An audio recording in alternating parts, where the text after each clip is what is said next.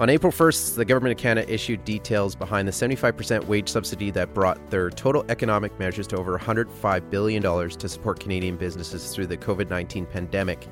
It is April 8th, and the federal government just announced a series of adjustments and modifications to the wage subsidy program. In today's podcast, we will take a look at some of these modifications.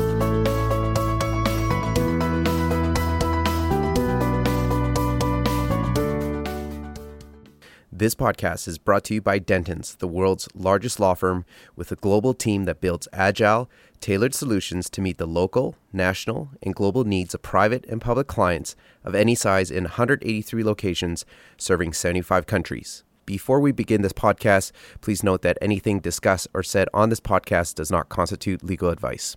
Welcome, everyone, to the Tax Insight Podcast by Dentons. I'm your host, Chris Young, and I'm joined by Keith Hennell, lead partner for a tax practice group in Edmonton, and Gergely Hegedus, senior tax associate lawyer in the Edmonton office as well. Thank you both for taking this last-minute request to join the podcast. Hi, Chris. Thank you. Thanks, Chris. All right, we've got lots to digest here in a very short amount of time, but it looks like the federal government has received a lot of feedback from the business community about the Canadian emergency wage subsidy program over the last week. I remember when we recorded our podcast last week thinking that many businesses who are in desperate need of the program actually may not qualify based on some of the eligibility requirements outlined by the finance minister. So Gergely, let's get started with some of these changes. The first one let's tackle here is calculating revenue loss, because that seems to be a big eligibility requirement for this program.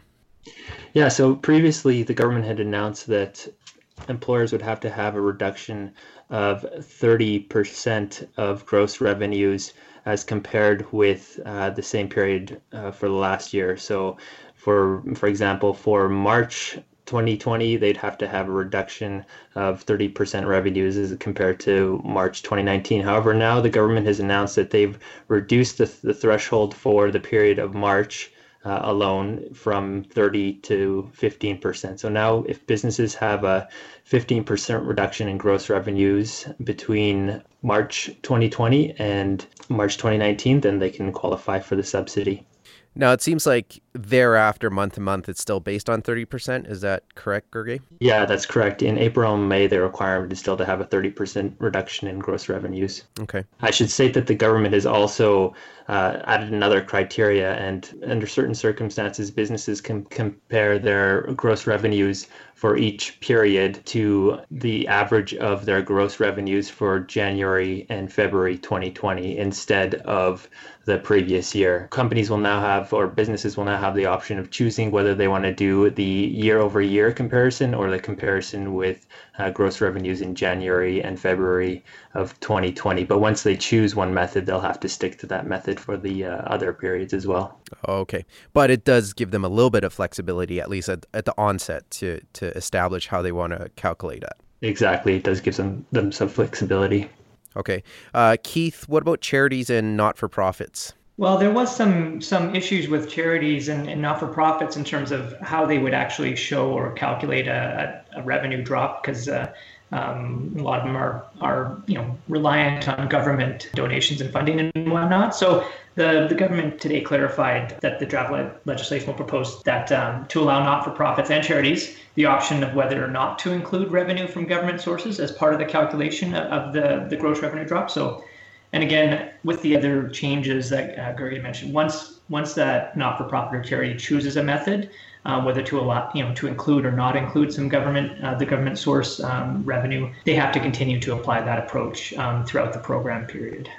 The same is also true for the choice of accounting methods. Now, the government's indicated that there will be some flexibility in which accounting methods that employers can use. They can now, it seems, choose either a cash accounting method or accrual accounting method, but once they choose which one of the methods, they'll be stuck with that method for the remainder of the subsidy period.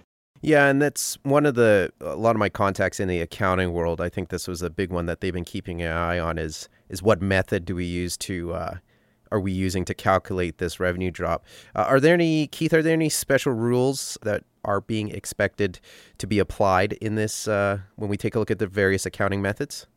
Yeah, we're going to probably see, and the government also announced that special rules will be provided to address issues with respect to corporate groups, non-arm's length entities, and joint ventures. So you have a lot of complicated business structures out there and professional corporations, and maybe weren't caught in this program just because of the way the operations and employees were all aligned in the corporate group. It looks like the government has heard the business community with this concern, and they're going to address it. How that will look, we don't know, but there'll be likely some allowances for those types of entities. Gergely, for eligible employees, I know prior we had talked about whether companies are hiring them back, or they've been laid off, or they've taken a bit of wage reduction. They had some clarification on eligibility period for employees. Can you comment on that? Yeah, it seems like now they've released some clarity in terms of eligible employees, and it looks like the subsidy will be limited to employees that have not been without remuneration for more than 14 consecutive days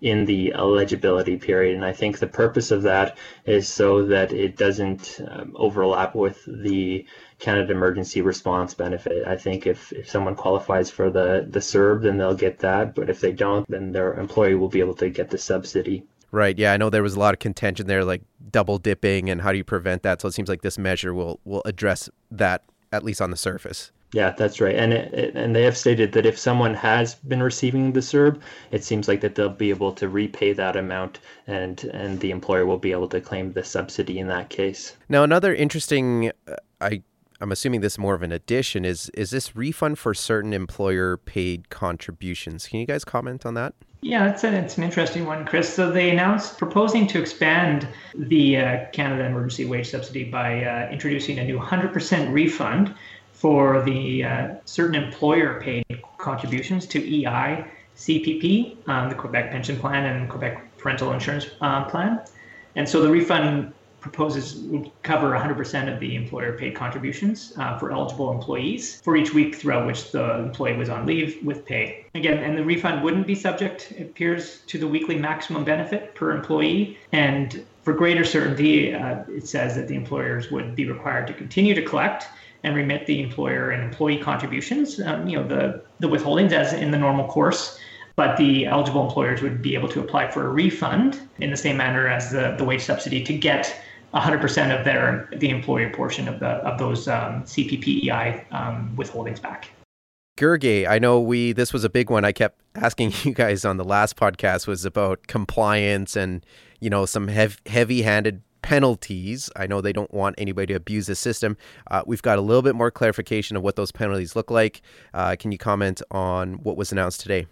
Yeah, so the government specifically stated that for employers that engage in artificial transactions to reduce their revenues for the purpose of claiming the subsidy, they'll be subject to a penalty of equal to 25% of the value of the subsidy, in addition to having to repay the subsidy.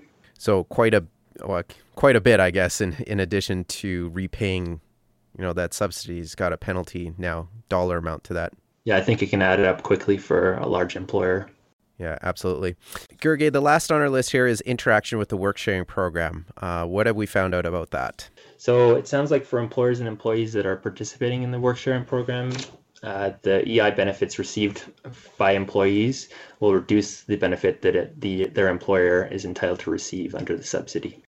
I think there are many more changes to come, to be honest with you guys. The government, I guess, is doing their best to try to figure this out and try to deal with this unprecedented situation affecting our country.